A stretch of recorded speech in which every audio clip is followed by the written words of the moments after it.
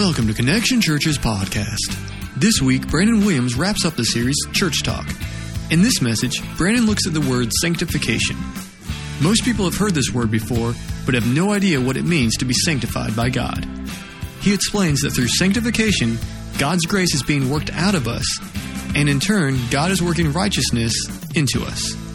Good morning. Good morning. Everybody good today? Glad to be here? Excited? All right. It's good. Let's get into it. We're going to continue our series. By the way, my name is Brandon. If you're new here, we are glad you're here and thankful for it. And I hope that you will get a lot out of this today. We're going to continue or actually conclude the Church Talk series this week, 6 weeks, but it's time for it to come to an end so we can move on to something else. Today we're going to be looking at the word sanctification. Like most of us can't spell it, much less know what it means. So we are going to be looking at this word and talking about what it means. We've been looking at different words throughout this series and some of these church words that we throw around like saved and justification and repentance and a lot of great fun topics like repentance and sin and just things like that everybody gets excited about when they come to church and hears the preacher is about to preach on. But today we're going to look at sanctification and we're going to continue this series, wrap it up today and start something new next week. You're not going to want to miss it. It's going to be called In Rhythm, and we're going to look at this new next 3 messages as if when John the Apostle put his ear to Jesus' chest when they were eating at the Last Supper. And it was always so cool to me to think about that, because when he put his ear to the chest of Christ, think about what he heard. His heartbeat, right? He heard the heartbeat of God. Is that not cool? And so the next 3 weeks, we're going to be looking at what it would be like if we put our ear to the heart of God. What would it be saying? And so we're going to look at 3 things that I believe are absolutely crucial to knowing Christ and understanding his heart. We're going to be looking at those in the next 3 weeks. You don't want to miss it. It'll be awesome. It'll be a lot of fun. Now, today, we got a lot of information to cover. I told the first service, I was like, listen, this could be a train wreck. And the only thing I'm going to say, man, is we survived. I'm not saying the train didn't crash. I'm just saying we all walked away, okay? And so it's a little bit longer today. But my prayer is that something will help you as we look at this word sanctification, that something that I say, maybe one thing that you can walk out of here, I hope it's more than one, but you can walk out of here, apply to your life, and it'll help you in your Christian walk. So what we're going to do, if you have your Bibles, turn to Romans chapter 6. We're actually looking at 3 chapters of Romans today. We're going to try to move through it quickly. Because of that, I'm going to try to just read selected scriptures out of each part so that we won't be here all day. I actually went through and read from 6 to 8 all the way through. It was 10 minutes by itself, right? Because I, reading at a slower pace because I don't read fast. And so I was reading it through. It was like 10 minutes. I was like, we can't do that. So we're just going to pick some scriptures from each section, and we're going to talk about those. So Romans chapter 6, we're going to read verses 1 through 3. We're going to pray, and then we're jumping in. You ready? Romans 6:1 says, "What shall we say then? Shall we go on sinning so that grace may increase? By no means. We died to sin. How can we live in it any longer? Or don't you know that all of us who were baptized into Christ Jesus were baptized into his death?" Let's pray that God would speak to us. Father, I pray right now that through your word, through the power of your Holy Spirit, that you would speak to our hearts, begin to move in our lives, and just, God, through your word, as we read this scripture, God, I pray that it would pierce who we are. And God, begin to rearrange our DNA, our spiritual DNA, that would look more like you. God, we love you and we thank you. We praise you. It's in the awesome name of Jesus that we pray. Amen. How many of you in here today have children? Anybody? I know we got several parents. How many of you have ever babysat children? Yeah. So most everybody has some experience with children. Now, this will expose me a little bit, but I think every parent or every babysitter has probably felt this at one time, that your head was absolutely about to explode or spin off of your body because of the way the children were acting, right? Anybody ever experienced that? That I don't care how good your kids are, they just like, my mom didn't raise her hand. That's awesome. But because I was good. I'm just kidding. But But we've all experienced that the kids just blow up. And it's nothing worse than being like at Walmart or being at the mall, and then your kid decides to throw a temper tantrum, and they're just pitching a fit, and everybody's looking, and it's crowded, and you can't just go just crazy on them and beat them right there. And so you just smile, and you're smiling, but you're like, I'm going to kill you when we get home. I swear, boy, I am going to beat you like you've never been beat. You wait till we get home. And then you get home, and you don't ever do anything, right? And so, or we do stuff, we'll go and we'll do things all day long that is geared strictly to our children. We'll take them somewhere. It'll be all kind of fun. We spend all kind of money. We do all this stuff. And then it's time to leave, and it's like you decide where you want to go eat or something like that, and you don't go where they want, and it's like, we don't ever do anything I want to do. We don't ever, you're the worst parent. And they're just going off like that, right? And then it's at that point that I usually say something that just changes the whole situation. I'm just like, son, you need to realize everything's not about you in life. And it's like, he's like, oh, Dad, thank you. Where was my mind? He's 7, right? He's like, oh, well, thank you for clarifying that. Well, let's go eat where you want to go. It doesn't work like that. But sometimes I do. I want to say, son, there are some things you need to realize about life. And the thing that I believe Paul is telling us in these very first verses of Romans chapter 6 is I believe he's saying there's some things you need to realize about the Christian faith. Because we as Christians, those of us who have accepted Christ, and those of you who haven't, I pray that you will, and you'll probably realize this. We love to talk about justification, which is as if our sins never happened, right? Man, we love to talk about saved, which is coming out of chapter 5, man. Been saved. It says where sin abounded, grace abounded even more. Where sin increased, grace increased all the more. We love that, right? Because it means that all the bad things we did, Christ died for them. They're done and are no more. And we're like, woohoo, baby, yes. I've been forgiven. That was for Chip. There you go, Chip. I don't want to interrupt your breakfast, so if you need another donut, man, you just go ahead and go get it. Could somebody make a run to Dunkin' Donuts? We're out. But I don't even know what was that? We were talking about Romans, right? Romans chapter 6. And so the thing about it is we love justification. We love to be forgiven. We love this thought of my sin is cleansed. The problem, though, is most Christians, a lot of times, we don't go any further than that. We get saved and we sit, man. That's where we're at. We're like, I'm saved. Woohoo. There is no evidence. There is nothing that has really happened in my life. Man, but I know I prayed a prayer. I know I said what he said, every eye head bowed and every eye closed. Man, I put my hand up, But we never move beyond that. We get stuck right there. And I think what Paul is saying is, listen, grace has forgiven you. But listen to this. He says, shall we go on sinning so that grace may increase? He's like, no, there's something more. God wants to do more in your life. God wants to accomplish more in your life than just forgiving you. It is awesome that we have a God who loves us so much. He comes to where we are in the midst of our mess. But isn't it even more awesome that we not only have a God who forgives us, but that wants to make us like Him? It is, yeah. It's awesome that we get to be recreated in the image of God. That we get to gain not just give this perfection that's given to us, it actually gets worked out in us. And in fact, I want to give you this definition of sanctification. It's God's grace working out of you the righteousness He has given you. It's God's grace working out of you what He's given you. It's Him beginning not just to give you righteousness, He begins to work it out. And you need to understand, it's all by grace. It is all by grace. And that's what you're going to see, I hope, here today as we go through some of these scriptures, is that it is all by grace that we have been saved, and it's all by grace that we can begin to live the life that Christ died for us to live, a life that imitates Him, that walks in His footsteps. So many times, grace becomes this license to sin. How many of you have never known somebody like that, right? They're like, well, they'll do it, and they're like, well, the grace of God, I'm just an old sinner saved by grace. And it's like, is that really all you got? Is that really the best you got for God who died for you, who took your junk and made you righteous? Is that really all we got?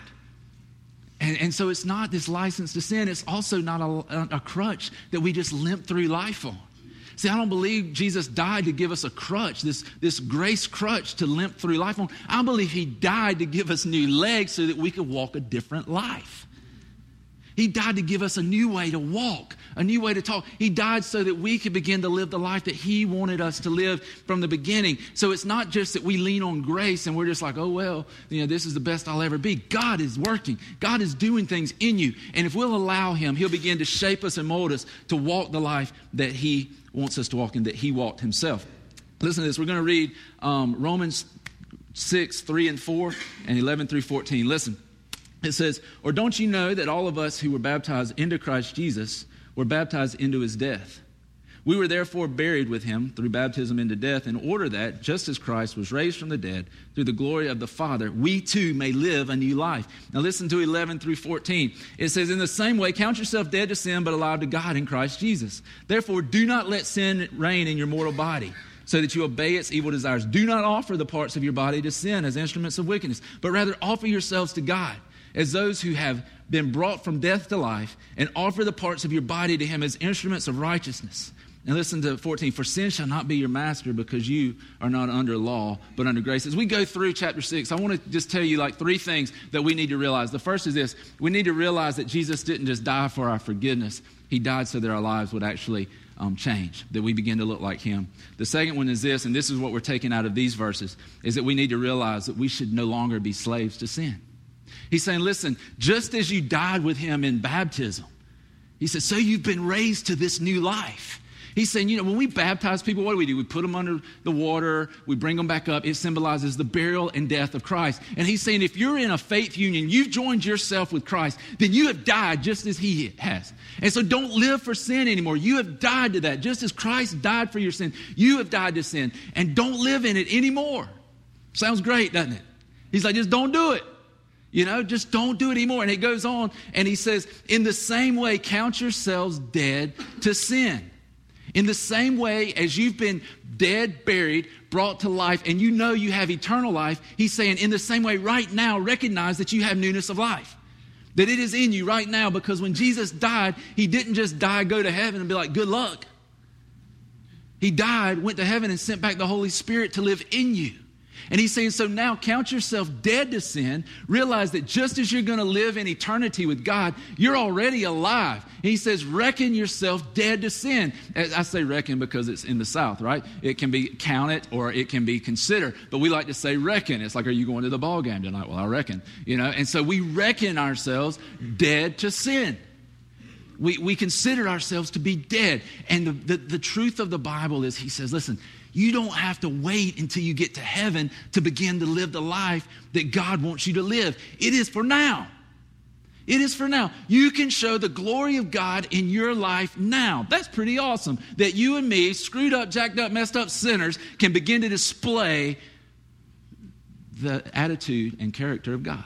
That's pretty cool that we can do that. And so he says, you're not masters to sin anymore. You're no longer slaves to sin. You don't have to be just always going and giving yourself over to sin. He said, now you got a choice. You have a choice of not to have to live for your sinful desires. Listen, if you're not a Christian and you don't know Christ, then you're kind of just stuck, right? But when you become a Christian, the Holy Spirit begins to dwell inside of you. He begins to live in you. And so there becomes another choice, another option for you. You can begin to live a different life. The problem is, most of the time, we just don't want to. We don't want to. And so he's saying here, you're no longer a slave to sin. Let's look at the third thing. Romans 6. We're going to read 14 again and then 20 through 23. 14, for sin shall not be your master, because you are not under law, but under grace. Then verse 20, when you were slaves to sin, you were free from the control of righteousness. But what benefit did you reap at that time from the things you are now ashamed of? Those things result in death. But now that you have been set free from sin and have become slaves to God, the benefit you reap leads to holiness, and the result is eternal life. For the wages of sin is death, but the gift of God is eternal life in Christ Jesus our Lord. The next thing we need to do is we need to realize that we have a new master. See, this is what they never tell you when you got every head bowed and every eye closed, is that like by raising your hand, you're committing yourself to another master. And Paul even apologizes a little bit for using this kind of imagery, because the imagery of slave and slavery is not very, very pleasing. And he doesn't want us to take this image of God as this mean taskmaster slave who controls our life. But what he is saying is, listen, when you became a Christian, you submitted your life to him. You gave yourself to him to live for him and not to live for sin. It wasn't this that we got set free from sin. It was like, oh, okay, whatever. No, now we get the opportunity to live for God. How messed up is it that when we think about this so many times, we think about living for God, becoming like Christ, it creates a negative connotation kind of in our heart. That is jacked up, man. That God died so that we could begin to live like him, and yet when we think about living for him and changing our life, we're like, man, I don't want to do that. Do we know him? That's what my question is. Do we know him? Do we really know? Because my thing is, if we know him, and he's working in our lives, and he has touched our heart, then how could we not want to become like him? And he's saying, listen, you don't have to change. You get to change. You get to be different. You get to become sanctified. You get to begin to walk in the righteousness that God himself has. And that's what he's done for us. He's given us this awesome opportunity to walk in this righteousness by dying to ourselves, by realizing that we've already died to that old stuff. How many of you have ever been in a situation where you're like, I'm dead? I'm dead. I know I'm dead. And it's like, maybe not like getting hit by a car, but there was just something that happened or you did and you thought, I'm going to die. Well, one time when I was like 11, 12 years old, never been accused of being the smartest kid in town. So I was washing dishes. Mom used to leave me some chores to do during the day while she was at work during the summer while I wasn't in school. And so I was going to put the dishes in the dishwasher. Doing a good thing, right? Being a good son, because she didn't raise her hand earlier. Told you I was trying to be a good son. And so I decided I'd wash the dishes, and I got the dishes in there, no problem. Didn't drop any, didn't break any. But it was time to put the detergent in. And, Cascade, something like that works really well. But when you squirt the soap that you wash dishes with your hands with into the dishwasher, it don't work well. And so I'm in there and I'm thinking, man, I got this licked. I close up the dishwasher, turn it on. I come back in a few minutes and the kitchen, it's just like bubbles, just coming out everywhere. And I was like, my gosh, I'm dead. When she gets home, she's going to kill me. And so I'm trying to clean it up. I called her on the phone. I was like, Mom, I don't know what happened, man. There's bubbles everywhere. And so I had to go in and clean them up. And I was like, man, she is going to kill me. I mean, I just knew I was dead. I knew that there was something that man, I got to do something about this, right? In the same way, we ought to consider ourselves dead to sin. We ought to realize that sin is no longer our master. We need to realize that we have given ourselves to a new master, that we've done something different, that the things that we were living in before, they were of no benefit anyway. I mean, Paul's sitting here and he's saying, listen, that stuff you used to do, it was leading to death anyway. It was leading to death. Have you ever done something that was supposed to be to your benefit and ended up not being worth anything? Like college? Like, I went to school for like 5.5 years, something like that. Got a construction management degree. I never used it. I ended up being in a roofing business. I'm like, yeah, you don't use all the computer stuff when you're up there like a big asphalt mop dragging it across the roof. I was like, what did I waste all that time for? And then now I'm a preacher. I'm like, way to go, construction management. That helps out. And I guess we can be building churches. I don't know. But anyway, I'm just like, that was of no benefit. And that's what Paul's saying. He's saying, listen, man, you're living this life. You're fighting against God, and it doesn't benefit you anyway. And he goes on, and this is a really cool illustration that he gives. Paul was a genius, man. He was awesome. And it says in verse 23, for the wages of sin is death, but the gift of God is eternal life in Christ Jesus our Lord. And we love to quote that verse, don't we? It's on like cards where they put death, and then they turn it upside down. It says life, and so everybody's using it like in people's faces, like you're going to die if you don't, and then flip it up, but you can have life. And so I use those cards and stuff, which is cool. I mean, if it works. And but this is the cool imagery behind this. Paul had an image in mind, and what he was trying to tell him is something in a military sense, something with military terms, because the word for wages is actually this really interesting word called opsonia. Opsonia. Pretty sure that's how you say it. And so it was a military word that meant the wages earned by the soldier. They go out and risk their lives. They give it their all. They do everything they possibly could. And then the king or the emperor would pay them their wage. That's what that word means. The other word is charisma. Charisma.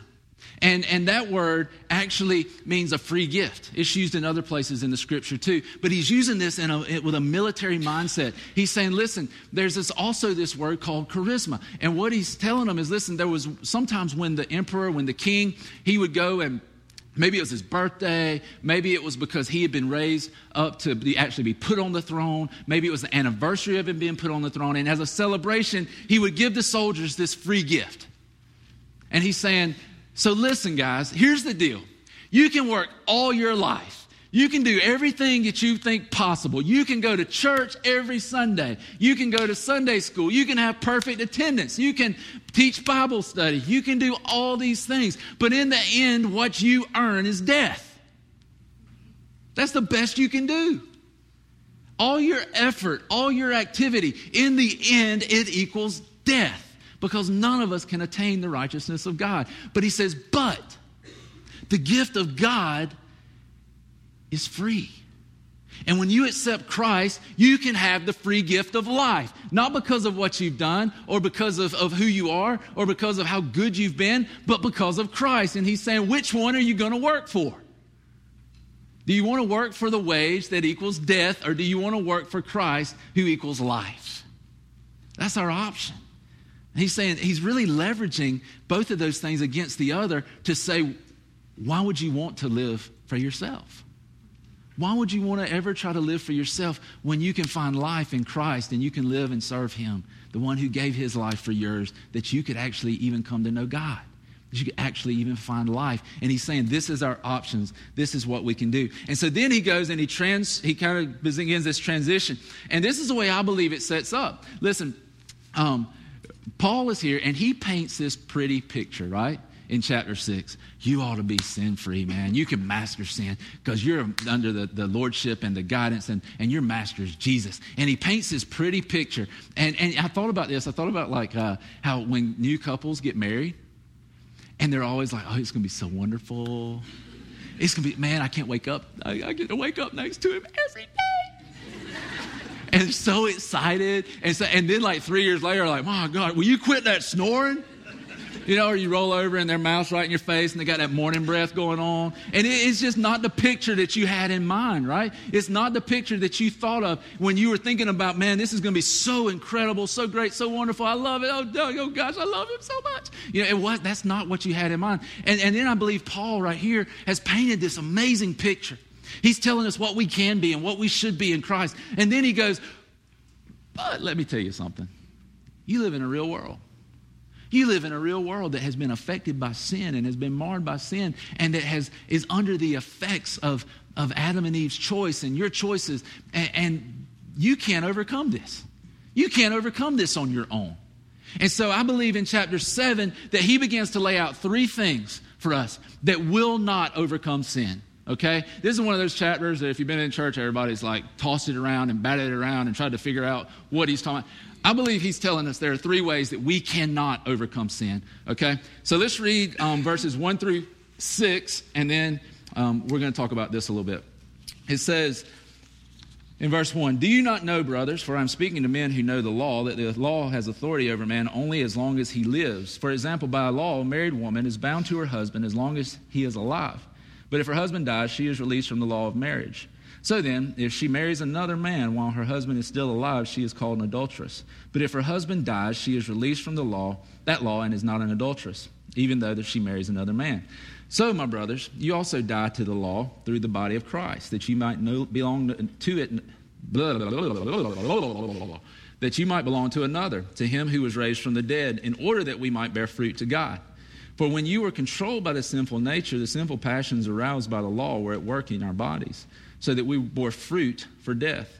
But now, by dying to what once bound us, we have been released from the law, so that we serve in the new way of the Spirit and not in the old way of the written code. The first way that we can't overcome sin is through legalism. Legalism cannot cause you to live a righteous life. Paul's talking about marriage. He's saying, listen, if the husband dies, the woman is free to marry whoever she wants. So what he's trying to tell you, ladies, is if your husband gets on your nerve, put a pillow over his head at night until he quits kicking. And then you can find something. That's not what he's saying. But some of you have thought about that and would not mind doing that. And we have counseling for that. I know a good Christian counselor. We can hook you up. But here's the thing. He's saying, listen, the law is only valid while you're alive. As soon as the husband dies, man, she can go and marry. And even by Jewish law, she can be considered an adulteress. Even by society and the law of society, she's no longer considered an adulteress. So you can go live another. And what he's trying to tell us is this: you belong to somebody else. You belong to somebody else. And then he goes on and he's like, why are you still trying to live by this written code? Why are you so caught up in this religious lifestyle that can't save you? Why are you so focused on the rules and the regulations? Because it can't change your life. We all know people who've been to church for 30, 40, 50 years, and man, they are the worst people we know. They're like, my goodness, are you scared of them? They're like, man, make sure I don't get in their seat. Might cut my throat. Come out of the purse.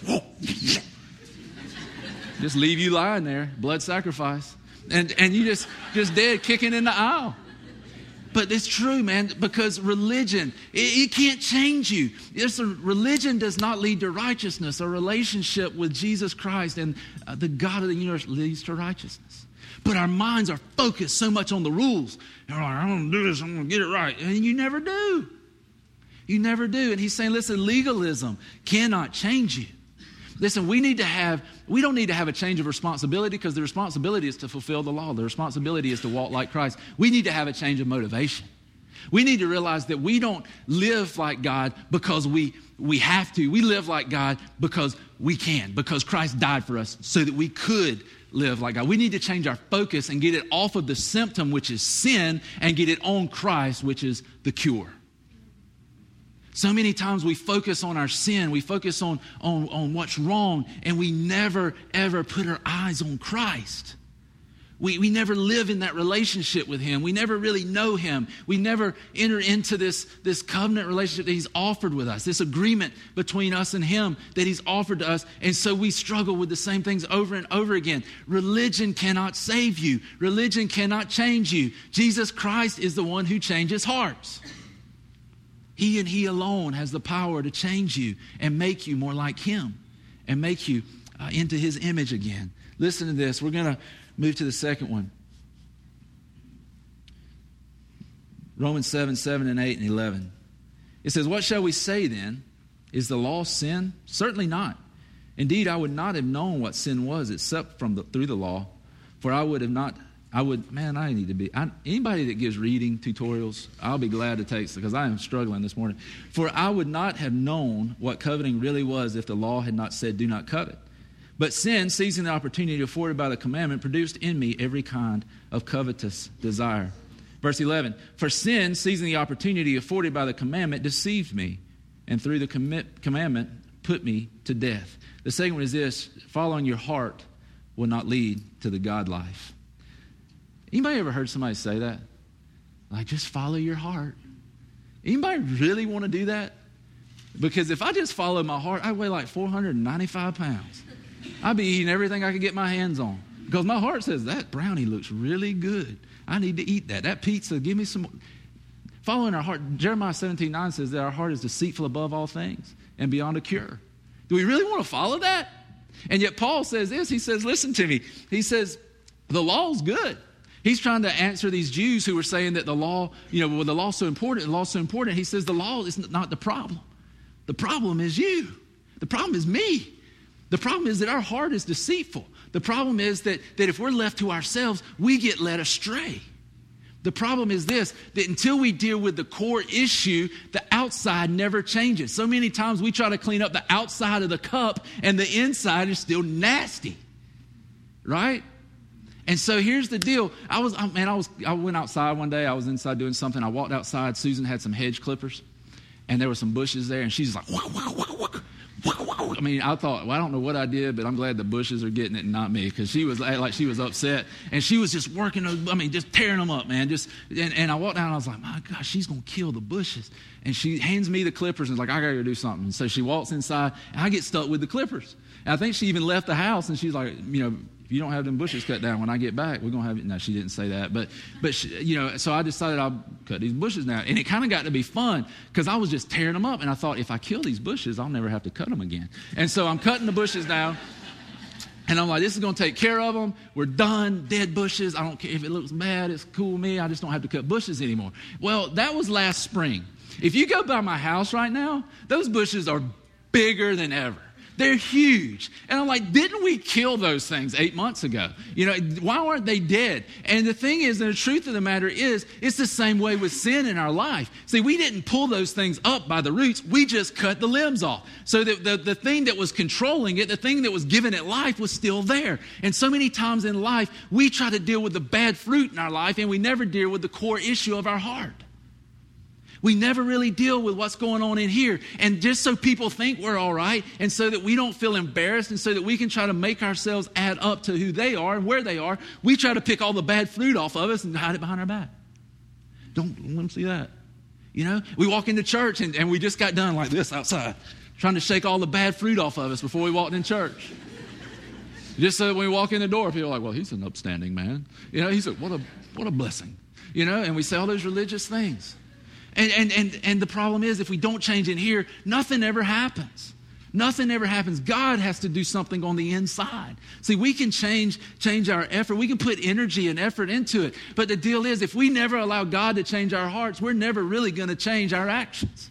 We're never really going to change the fruit of our lives until God changes our hearts. And so it's coming to this place of realizing that our heart can't be the one that leads us. Our heart can't be the one that drives us. Listen, I want to give you 5 things real quick that I believe happens, because the Bible says right here in 8 and 11 that sin took opportunity. It seized opportunity to work on us and to cause the law, which was supposed to be good, to actually work to our detriment. So listen to this. I believe there's 5 things that happen in our life that cause sin to seize opportunity and to control our lives. The first is this, that we always want what we can't have.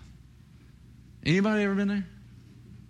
I have, man. I was at Mill Creek the other day. I'd been out there just studying a little bit out at the park, and I decided I was going to leave. It's time to get back to the church. So I'm coming, I'm pulling out, man. I'll bet you there wasn't anybody else in the whole park, and a policeman comes around behind me.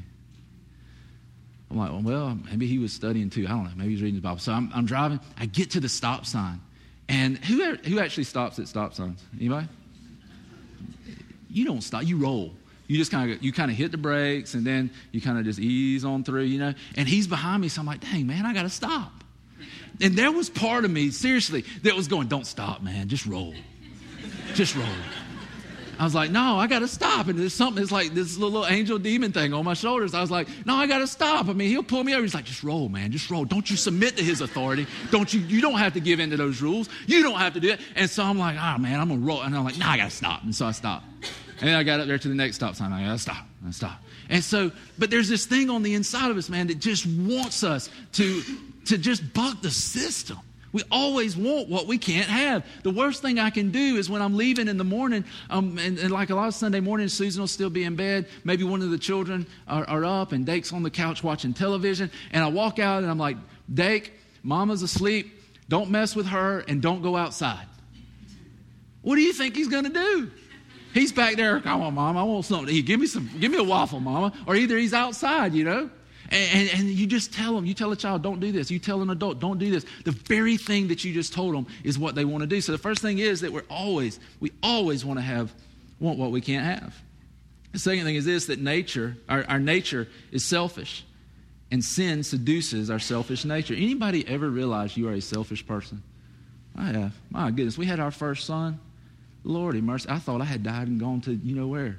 I was like, and see, I felt so bad. I'm just going to be real honest with you. I felt so bad because everybody was always like, man, wait, do you have a son? Or wait, do you have a little girl? Man, it's the most wonderful thing. And I was like, this thing wakes me up every 4 hours, every 2, 3, 4 hours. It's waking me up. And then I couldn't do anything. I mean, I couldn't go fishing. I couldn't go hunting. I couldn't play golf. I couldn't go to sleep when I wanted to. Sunday afternoon naps were gone. And I was just like, what in the world? It was my selfishness. Having a child taught me more about my selfishness than anything in the world. How selfish was I? I mean, I had to die to my selfishness. And then, I don't get me wrong. He's like, well, I don't know how he didn't love his child. I love my child. It was just this flesh was rising up in me and going against everything that I knew. And this is something that we don't have to be taught. It is something that's born in us. You watch a child and you think, well, my child won't be like that. Yes, he will. You try to take a sucker away from a 2-year-old and see what happens. And see, here's the thing we do. We finally recognize this. And so when they start pitching a fit, what we end up doing is we just give them the sucker. Just like, here. And then we're like, you got to pick your battles. That's like a cover up for I really don't want to have to deal with the issue, right? And so we just like, you just got to pick your battles. And so we give them the second. It really means if I feel like fighting with them, I will. If not, I'm just giving them the sucker, right? And so we're born with this. This is just how we are. There's this selfish side. And sin comes in and appeals to our selfish side. And we deal with it from birth to the grave. I don't care who you are. Selfishness tries to rise up inside of you. The third one is this, that sin, I can't read my right. Sin promotes instant gratification and never delivers what promised. I mean, have you ever noticed that? There's always this thing that's going to make you happy. There's always this thing that's going to please you, and it never does. There's always the guy or the girl or the relationship or the car or the house or whatever it is that's going to please you, and it never does. There's always that one thing that, if I can attain it, if I could make this much money, then I'd be happy. If I could have this girl, then I'd be happy. And then you know what? It never works because there's one who is supposed to be the one who completes you, right? That's God. It's God. God's the one, not anything else. And so sin promotes instant gratification and never delivers what's promised. Number 4, sin capitalizes on the Proverbs 14:12. It says that there's a way that seems right to a man, but in the end it leads to death. Let me help you there. This is just to put it straightforward and move on. You don't know better than God. You don't know better than God. I don't know better than God. We're not that smart.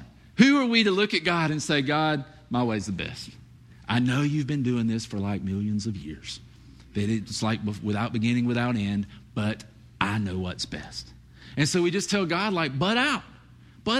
And so sin comes in and begins to tell us, do it your way, man. You can do this. You got this. Do this. And as soon as we turn away, we find out that we don't know better than God. Number 5, sin deceives us to think that we can get away with the consequences of sin. Man, how many times have you thought you got away with it and you didn't? How many times do you think what you're doing, it's not right, but it'll never bother me. It'll never really affect me. And then down the road, wham, you hit it head on, and it affects your life forever. We need to be realistic and understand that sin does have consequences. 7, looking at the third one, Romans 7:14-24. I'm going to read this whole one because this is one of those famous passages that everybody talks about and everybody debates. And so I want to read this whole thing. 7:14, it says, we know that the law is spiritual, but I am unspiritual, sold as a slave to sin. I do not understand what I do. For what I want to do, I do not do, but what I hate to do. And if I do what I do not want to do, I agree that the law is good. As it is no longer I myself who do it, but sin is living in me. I know that nothing good lives in me, that is, in my sinful nature. For I have the desire to do what is good, but I cannot carry it out. For what I do not, man, this is like, I told him earlier, it's like trying to read Dr. Seuss. For what I do is not the good I want to do. No, the evil I do not do, I want to do. This I keep on doing. Now, if I do what I do not want to do, it is no longer I who do it, but it is sin living in me that does it. So I find this law at work. When I want to do good, evil is right there with me. For in my inner being, I delight in God's law, but I see another law at work in the members of my body, waging war against the law of my mind and making me a prisoner of the law of sin at work within my members. What a wretched man I am. The third one is this. Guilt and shame can't save you. Guilt and shame can't make you live for God. He's saying, listen, the law is powerless. The thing that I'm trying to do, I can't do it. The thing that I'm trying to do and trying to fulfill the law is powerless. And he's going, man, I want to do this. I want to make it right. I want to do the right thing, but I can't. There's something in me that I just can't. I want to do what's right. I can't do it. How many of you ever been there? I want to do what's right, man. I decide I'm going to get up at 6 o'clock every morning, P90X, baby. P90X, I'm eating good. I'm going to do the right thing. And then the only problem comes at 5:45 the next morning when the alarm goes off. I'm like, man, I'm going to give 35. I can let go a little bit, You just hit the snooze because you want to do things. You can't do them. There's no power to do them. And he's saying, listen, guilt and shame can't make you do them. You can beat yourself up. You can beat yourself up over and over again about the things you've done wrong, about the mistakes. He says, but listen, that's not going to change anything. The fact that you've messed up, the things that you've done wrong, they're not going to help you. And some of us hold on to sin and we hold on to shame and guilt for the things that we've done in our past like it's a golden nugget or something. It's almost like we worship it as if it could save us. And Paul's saying, get over it, move on, let go. Christ died for that. When you accepted Christ, you drew a line in the sand and you moved into a new life. He's saying, don't let that stuff hold you back. Don't let that stuff keep you from moving forward.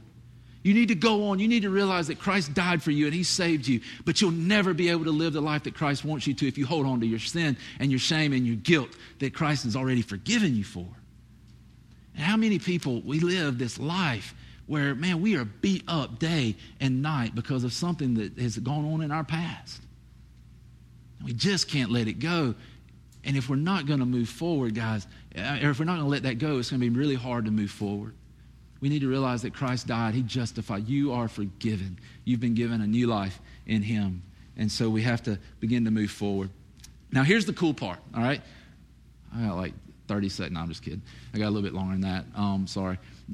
But here's the cool part. We're going into the chapter, Romans chapter 8. A lot of people talk about Romans 8, and they talk about it being like the pinnacle of the gospel.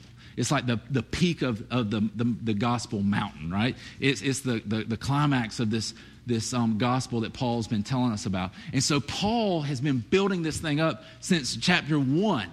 And he's been building it up, and he's about to bring it home in chapter 8. He's about to really hammer it and bring us to the peak of this gospel that he's been telling us about. And so he comes in, and he comes off of this thing of what doesn't work. And he's like, listen, you can beat yourself up. You can try as hard as you want to do it. You can follow your heart, but it's not going to lead to righteousness. And so we go into chapter 8, and he begins to tell us how we can live it. But listen to this. This is what's awesome. It's coming out of sin and shame and guilt. He says this, what a wretched man I am. Who will rescue me from this body of death? Thanks be to God through Jesus Christ our Lord. So then, I myself in my mind am a slave to God's law, but in the sinful nature, a slave to the law of sin. Therefore, there is now no condemnation for those who are in Christ Jesus, because through Christ Jesus, the law of the Spirit of life set me free from the law of sin and death. For what the law was powerless to do, in that it was weakened by the sinful nature, God did by sending his own Son in the likeness of sinful man to be a sin offering. He's coming out of this thing and he's going, who can save me? I am miserable. I am a wretch. I am the worst of the worst. Who is going to help me? And he says, thanks be to God. Thanks be to Jesus Christ, who has come into my life and who is showing me the way to live a life that honors him. By the power of the Holy Spirit, that I can live a life that honors him. Isn't that awesome? He goes in the word. If you're reading your Bible and it says therefore, you really need to look at what was before it, right? Because he said something and he's saying, and therefore. It's a continuation or kind of the summary of that thought. And so he says, therefore, and he's going back and looking all the way from the beginning of the book of Romans, all the way to where we're at now. And he's saying, therefore, there's no condemnation for you. There's none. And Christ has given you a way for you to live a righteous life. He's given you the way. And then he goes in and he begins to tell us about that. And I want to read some of these scriptures to you. And I'm going to do this by asking you a few questions. And just letting you think about where you're at. And let God speak to your heart about these things. Romans 8, 3 and 4, it says, for what the law was powerless to do, and that it was weakened by the sinful nature, God did by sending his own Son in the likeness of sinful man to be a sin offering. And so he condemned sin and sinful man in order that the righteous requirements of the law might be fully met in us, who do not live according to the sinful nature, but according to the Spirit. The first question I want to ask you as we look at this way of living the life of Christ is, who or what are you depending on? Who or what are you depending on?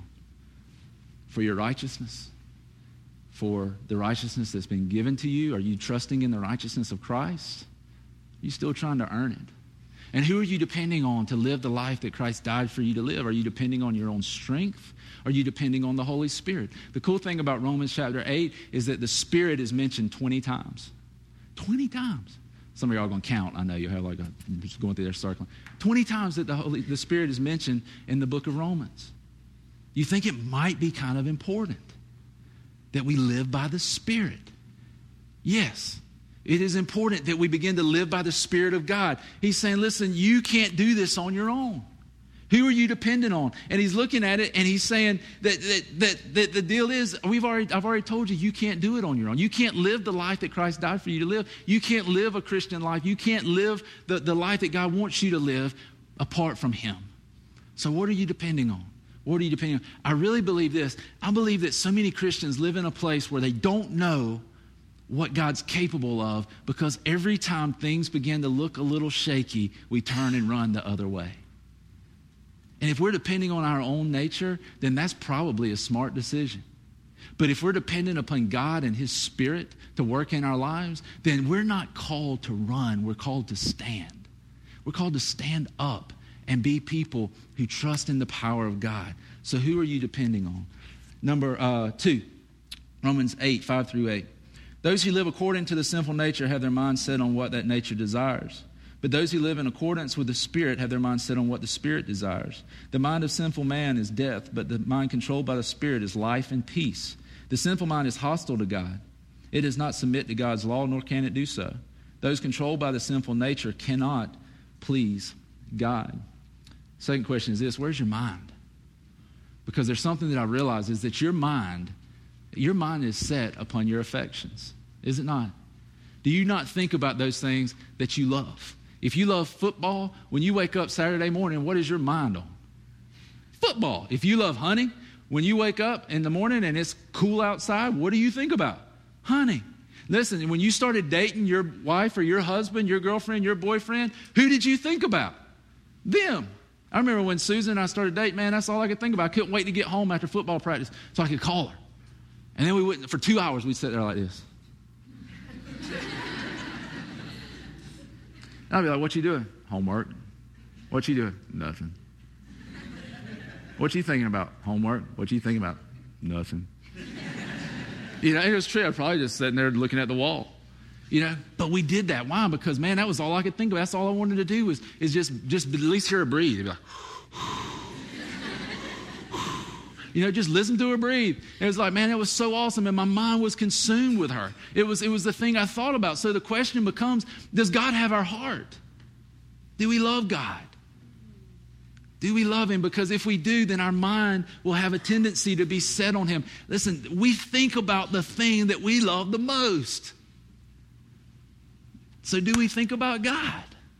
Other than when we sit down to do our 5-minute devotional of duty, right? It's like the duty devotional. We have to sit down and make sure we get it done in order to feel good about ourselves. No, man, when you're going through the day, is your heart set on God? Is He the most important thing? Because your mind sets upon those things that are important. Is He the most important? Do you really have Him there as the most important thing in your life? Because the other thing He says is that those controlled by the sinful nature cannot please God. Those controlled by the sinful nature cannot please God. I want to be pleasing to God. I want Him to know that I'm doing my best to live my life for Him. Am I perfect? No.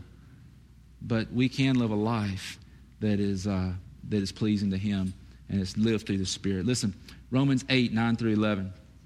You, however, are controlled not by the sinful nature, but by the Spirit, if the Spirit of God lives in you. And if anyone does not have the Spirit of Christ, he does not belong to Christ. But if Christ is in you, your body is dead because of sin, yet your spirit is alive because of righteousness. And if the Spirit of Him who raised Jesus from the dead is living in you, He who raised Christ from the dead will also give life to your mortal bodies through His Spirit who lives in you. The next question is this: who's in control of your life? The Bible says 2 things. One is that if you're a Christian, then you have the Holy Spirit. The Spirit is living in you. So if you are a Christian, you have the Holy Spirit. The other thing is that if you are a Christian and the Spirit lives in you, it is in control of your life. And I ask this question: if you're feeling torn apart between the things you want to do and the things you know God's leading you to do, then maybe it's because you've never submitted control to Christ. Maybe it's because you've never submitted control to the Spirit of God. And we're still trying to live our life and wanting to live this God life, and so it's like we're being torn apart. I would encourage you today to submit control to Christ. I would ask you today to submit your life to the control of the Holy Spirit, that you can begin to fulfill all that He's called you to be. Listen to this, 12 through, actually we're going to read 15 and 16. Shorten this up a little bit. Romans 8, 15 and 16, it says, "For you did not receive a spirit that makes you a slave again to fear, but you received the Spirit of sonship, and by Him we cry, Abba, Father. The Spirit Himself testifies with our spirit that we are God's children." The picture that Paul's trying to paint here is a picture of adoption. Because see, in Roman times, whenever someone was adopted, it was as though they began a new life. Even if they had debt, the debt was forgiven. They went to a new family, and they belonged to that new father. Their father, they became an heir. Everything about it. If the father had more children, they were as equal to those other children as the new adopted son was equal to the natural sons, right, or daughter. Okay, and so they had the equal rights of everything. And so what we've got to begin to see is that we have been adopted. But the question on this one is, do you see yourselves as part of the family? Do you see yourselves as part of God's family? Do you see yourself as a child of God? Because I believe it changes everything. It changes everything for your life. You begin to know that you belong to God. Listen, my children may do some things that aren't right, but I haven't kicked them out of the house yet, right? They're like 7. They'll always be a part of my family. They'll always be a part of who I am. You are a part of God. And see, here's another question that we need to answer. If you're in Christ, here's the question. Do you see yourself as a part of God's family, but also, do you view yourself as a piece of the church or as a part of the church, or is the church who you are? And when I say church, I don't mean the building. I mean the body. Do you see yourself as a part of these people sitting here today who are a part of Christ? Because it changes. You weren't supposed to walk through this life. You can't overcome sin on your own. You can't live the life that Christ wants you to live by yourself. You've got to have somebody to lock arm in arm with you and walk through life with you. You've got to have a brother or a sister to walk through life with you, to encourage you, to hold your feet to the fire whenever you want to begin to go another way. You've got to have that person. And so do you see yourself as a part of the family? Romans 8, 22 through 25. Listen, almost there. We know that the whole creation has been groaning as in the pains of childbirth right up to the present time. Not only so, but we ourselves who have the first fruits of the Spirit groan inwardly as we wait eagerly for our adoption as sons, the redemption of our bodies. For in this hope we were saved, but hope that is seen is no hope at all. Who hopes for what he already has? But if we hope for what we do not yet have, we wait for it patiently. The fifth one is this: do we really believe that fighting against sin is worth it?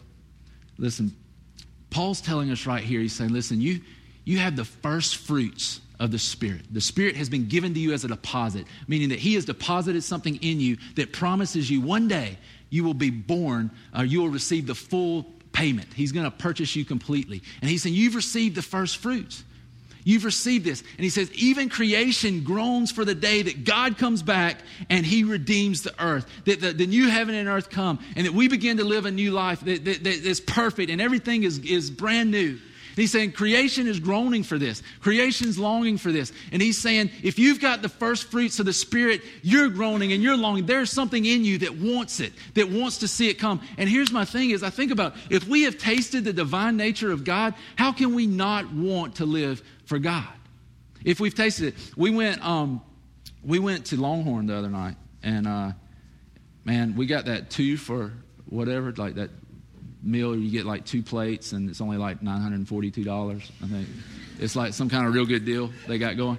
And so we got that, and it was really good. And we also ordered an appetizer, because you got like a salad and an entree and a dessert. And we're like, man, I'm going to get an appetizer too. So we had like bread, because you always eat so much bread that you get full, and I don't even feel like eating, and then you eat the whole thing.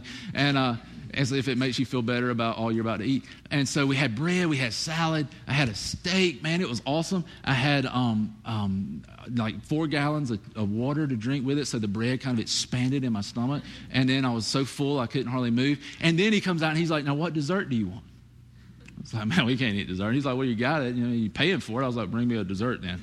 If I'm paying for it, I'm eating that thing. And so he goes and he brings out this, I don't even remember what it was called, but he brings it out, and it's like 2 huge pieces of cake with like this chocolate mousse kind of stuff. And with like whipped cream and all this stuff on it. And he sets it down in front of us, and I'm like, man, I can't eat that.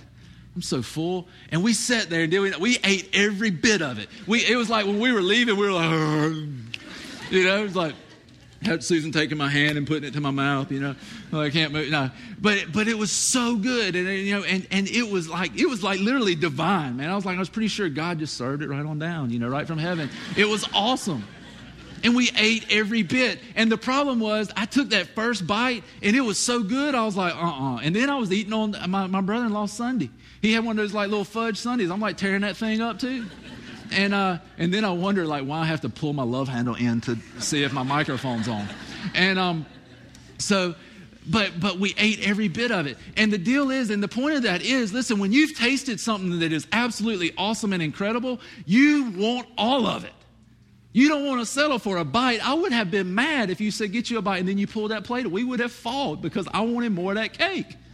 And so the deal is, man, when we taste God, we got to have more. And we need to realize that, listen, what we're tasting now is just a little hint of what's to come. It's that foretaste. It's that little bit of what's going to happen when Christ comes back for his children. And we have that. And so we long for it. We want to fight for it. We want to know him. We want to live a life that honors him because we've tasted how awesome he is. 26 and 27, almost done. In the same way, the Spirit helps us in our weakness. We do not know what we ought to pray for, but the Spirit himself intercedes for us with groans that words cannot express. And he who searches our hearts knows the mind of the Spirit, because the Spirit intercedes for the saints in accordance with God's will. Number 6, do you believe that God is fighting with you in the battle? Do you believe that God's fighting with you? One of the things that I find with Christians is most of the time we feel like we're fighting against God, not fighting against sin and the pull of the world. We feel like we're fighting against God. And it's very clear right here that the Spirit of God is interceding for us. God is on your side. He wants this to happen for you. He wants you to live this life. He wants you to be an overcomer. He wants you to be able to show people in the world who he is.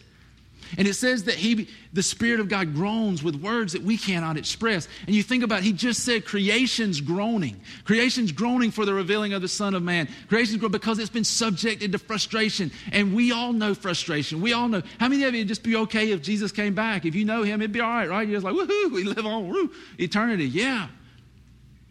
And so we're in this tension of waiting on Christ. We're in this tension, and he says, but listen, the Spirit groans also.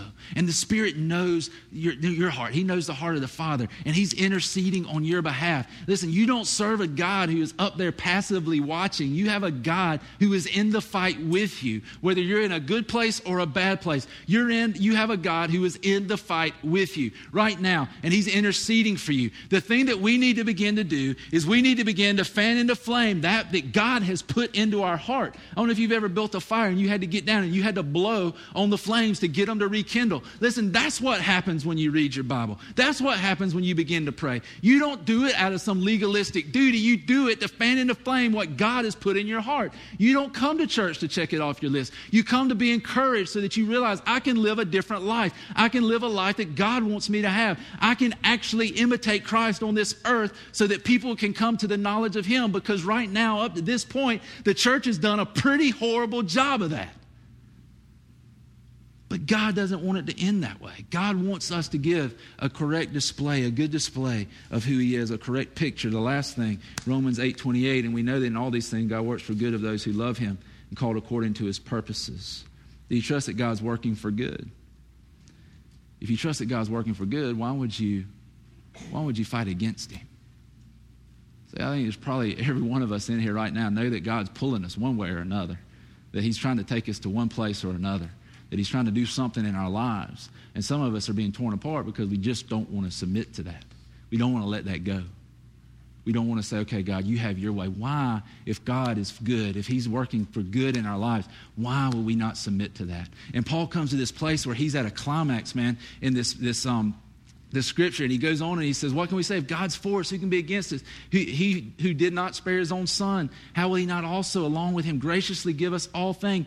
Who will bring a charge against us? Who is he that condemns us? Christ died. He's at the right hand of the Father, is making intercession. Who will separate us? Shall trouble or hardship, persecution, famine, nakedness, danger, or sword? Nothing can separate us. And he's actually looking at his adversaries, those who might bring a rebuttal against him, and he's bowed up at them. You ever seen somebody just get bowed up where they just bow their chest up? He's bowed up saying, you can't say anything against God. How could you say anything against this God who's done this? There's no way you can, because he is the righteousness. He has given us the ability to have righteousness. And he's saying nothing can separate you from him. So my question, I guess the last thing I want to leave you with is, where are you with that? Are you trusting in him? Are you leaning on your own ability? Are you living for yourself and for your self-gratification? Are you able to say, man, I'm trusting in Christ? Because I guarantee you this, the best way is to trust in him. He's working for our good. He's at work all the time. And he says, listen, if you'll trust in me, if you'll set your heart and your mind on me, then I'll make you more than conquerors. You can overcome anything. I want you to know today that there's nothing in your life right now. There's no sin. There's nothing that you can't overcome through the power of Jesus Christ.